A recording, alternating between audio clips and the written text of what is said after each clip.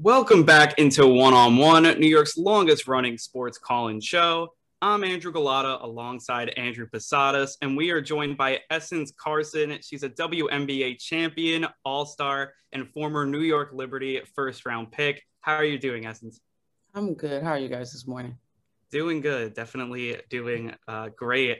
And I wanted to start off with some recent news about the NCAA tournament and the disparity between the men's and women's facilities at the bubble down there in Indianapolis. As a former college athlete and kind of having that experience with sharing facilities with the men and like having that same dynamic, what were your initial thoughts on the news and just stuff like that? It's very disheartening. It's to see things like that happen, especially being a collegiate athlete at one point and understanding the many hours that you put into your craft, right? There's no shortage of hours there. There's no shortage of hard work there, right? And especially in comparison to your counterparts, you both of you guys put in a tremendous amount of work, a tremendous amount of sacrifice and dedication to the sport you love, right? And not only that, you both have to balance being student athletes, right? So if you guys are both meeting the same criteria, it only makes sense that you both are afforded the same opportunities. Especially, when to say the least, especially when you have Title IX in place. That's exactly why it was put in place. So yeah, it's very disheartening. Essence, I think about something that Emmanuel Acho said the other day when referring to women's sports. And I think he said something along the lines of, you can't expect maximum results with minimal effort. And it really feels like for the women's tournament, especially, they don't get as much nationally televised games when you start with the opening rounds. I think they usually wait until the Sweet 16 to give it more of a national coverage. Do you agree with that sentiment that until women's sports gets the national spotlight it deserves, it will never truly get the maximum results that I think people are looking for? Of course, I believe that to be true with any product that you put out there. If you don't have the support behind it, then there's no way that it's really you're gonna maximize its potential, right? Yeah. Not saying that it won't work. It's just that you won't maximize the potential of that product, and then that works the same with basketball. That's something that we've been fighting for, and something that we as professional women have been championing for a long time now. And it seems that okay, now people were able to step up to the plate and see the results, with increased viewership, and now you see a lot more women with endorsement deals, and I think it's deservingly so. Yeah, when you put minimal effort behind something, you can't expect maximum results. That equation just doesn't work. And I wanted to move over to the WNBA and starting off with you. I know you're a free agent right now. What do you feel like your next steps are with your playing career in the league? I'm always gonna be ready. Those that do know me understand that I work tremendously hard. When the lights are on and when the lights are off, right? That's just how I was taught. How I learned the game, how I learned the game of life. It doesn't matter who's watching, you still go out there and put in work. I know it's about 10 something over there with you guys. I've been up since 6 something. As soon as this is done, I'm going to the gym, putting in some work on the weekend. The grind never stops. So I'm always be ready. So when that call comes for this year, I'll be ready. You know what I'm saying? So I'm always going to be a competitor. I'm a champion. I know how to win, and I know how to lead. As far as next steps, again, like I said, I'll be ready for this season. And then at the same time, I do have other things going on as well. That's the beauty of today's athlete. We're not just confined to being someone that participates in our sport. A lot of us have many other businesses that we're part of, whether it's our own businesses or whether we've gone ahead and stepped into other arenas in different industries. So, with me being, into music and in the music industry, that's not going to stop. I'm going to continue to grind there as well. And like I said, I'm always going to be ready. I'm a hard worker, and I'm a competitor. Essence, I love that you bring that up because I remember watching an interview with you and Tina Charles, and Tina calling you a Renaissance woman. And I think now in today's sports, we're seeing athletes, we're seeing that mantra more than an athlete. I think off the top of my head, Maya Moore taking years off of her career to fight and help those who are incarcerated. I think about Renee Montgomery now, being one of the owners of the Atlanta Dream, and yourself, your endeavors in the music industry. How proud are you of just the progression that athletes have had in today's world, where they're just no longer, as you said, they're no longer confounded to their respective sport? There's so much out there for you guys to do with your platform. How proud are you when you see your other contemporaries and what they've been able to do off the court? I'm extremely proud. When I was coming up, it wasn't necessarily the most popular thing to do. I always had, someone in my ear, that was a naysayer. But then I also had an amazing supporting staff, a supporting group, right? Supporting circle, that encouraged me to continue to explore my different passions and different loves and things like that. So it's great to see people break out of that box. A lot of times they try to have athletes or just people in general, reside and live in these boxes that are very, very tight, very, very small, very, very limiting. And now you get to see that life is so much greater so much greater, so much bigger than that small box that people try to get you to live in. And it's amazing to see people finally realize that and explore all the different avenues. There's so many different avenues you can go down as long as you're committed and dedicated to putting in work and to learning. And you're seeing that now. And it's just amazing.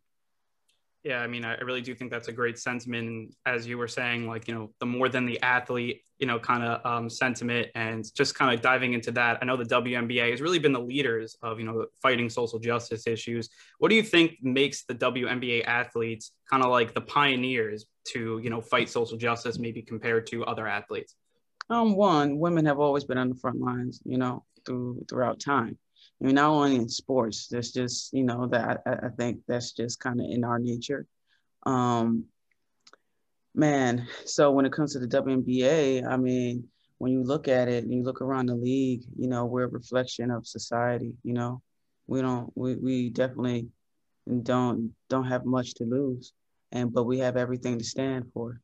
Because we see a bright future ahead of us as long as we continue to fight and blaze those trails. So if we were to sit down and be quiet, there would be no way we would even get to the point where we are now. We wouldn't have lasted this long, right? So then if we're going to sit there and fight for ourselves, what sense does it make to be quiet about fighting for someone else? Especially when we come from these communities, the people that make up these communities are people that look exactly like us. And so we know what it feels like to be marginalized, right? We know what it feels like to be looked over, to feel that you don't have a platform as big as your counterparts, right? So we make the most of it, and we definitely dedicated last year's season to that, and even seasons prior. Whether it was, players individually, whether it was teams, last year we made it a league-wide effort, and I'm definitely happy with some of the change that we were able to be a part of, right? We didn't make it ourselves. It was you guys. It was the country that actually were able to tune in, listen, and be, I guess, inspired, or maybe just reminded, We kind of became the megaphone for some of those who felt that their voices were not heard, or maybe too small. We were a reminder that you too have a voice, and don't be afraid to use it. It doesn't matter whether you're making $7 an hour, or whether you're blessed enough to pull in I don't know, a $200 million contract. At the end of the day, we're all human first. Essence, I want to get your thoughts about the game on the court. Obviously, from when you got in to now, what are the biggest changes in the development of the women's game? What are some things that you like? And where do you think the game is heading moving forward? We're seeing so much more athleticism. We're seeing more young women out there dunking. Where do you see the game moving in the future? I mean, you can definitely see where it's moving already. Much higher scoring games. You kind of liken it to the men's side where now you're seeing you have 5 people on the floor that can be effective offensively. It used to be you maybe had 2 people that were able to actually score at a high clip, and then it became the 3 with the big 3. And then now you have these stretch 4s and even stretch 5s that can get out there and play behind the arc, and they're not afraid to let that thing fly. So I mean, the game is definitely spreading wide open, which is definitely creating more lanes for you to see, people driving to the lane, getting to the cup. And being able to showcase the athleticism, the game is definitely speeding up.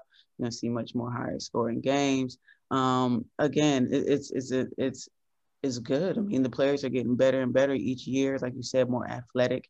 And you can attribute that to players starting much younger, and they're developing their skill set at a much younger age, and even just understanding what it looks like to put in the work. What does that look like? I know people before when the WNBA first came around, you didn't really know what you had to do in order to become a professional athlete. You just kind of just play ball. So now, the people, this generation that's coming up now, they've been able to watch the WNBA throughout their entire lifetime, right? And be inspired and not only that, set the bar for themselves. And they've been doing a great job, hands down. I mean, hats off.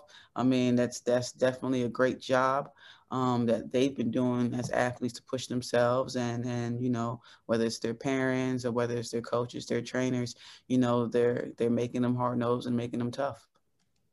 And I think a lot of people saw that, progression in the game in the bubble. I think more eyes were on, the WNBA.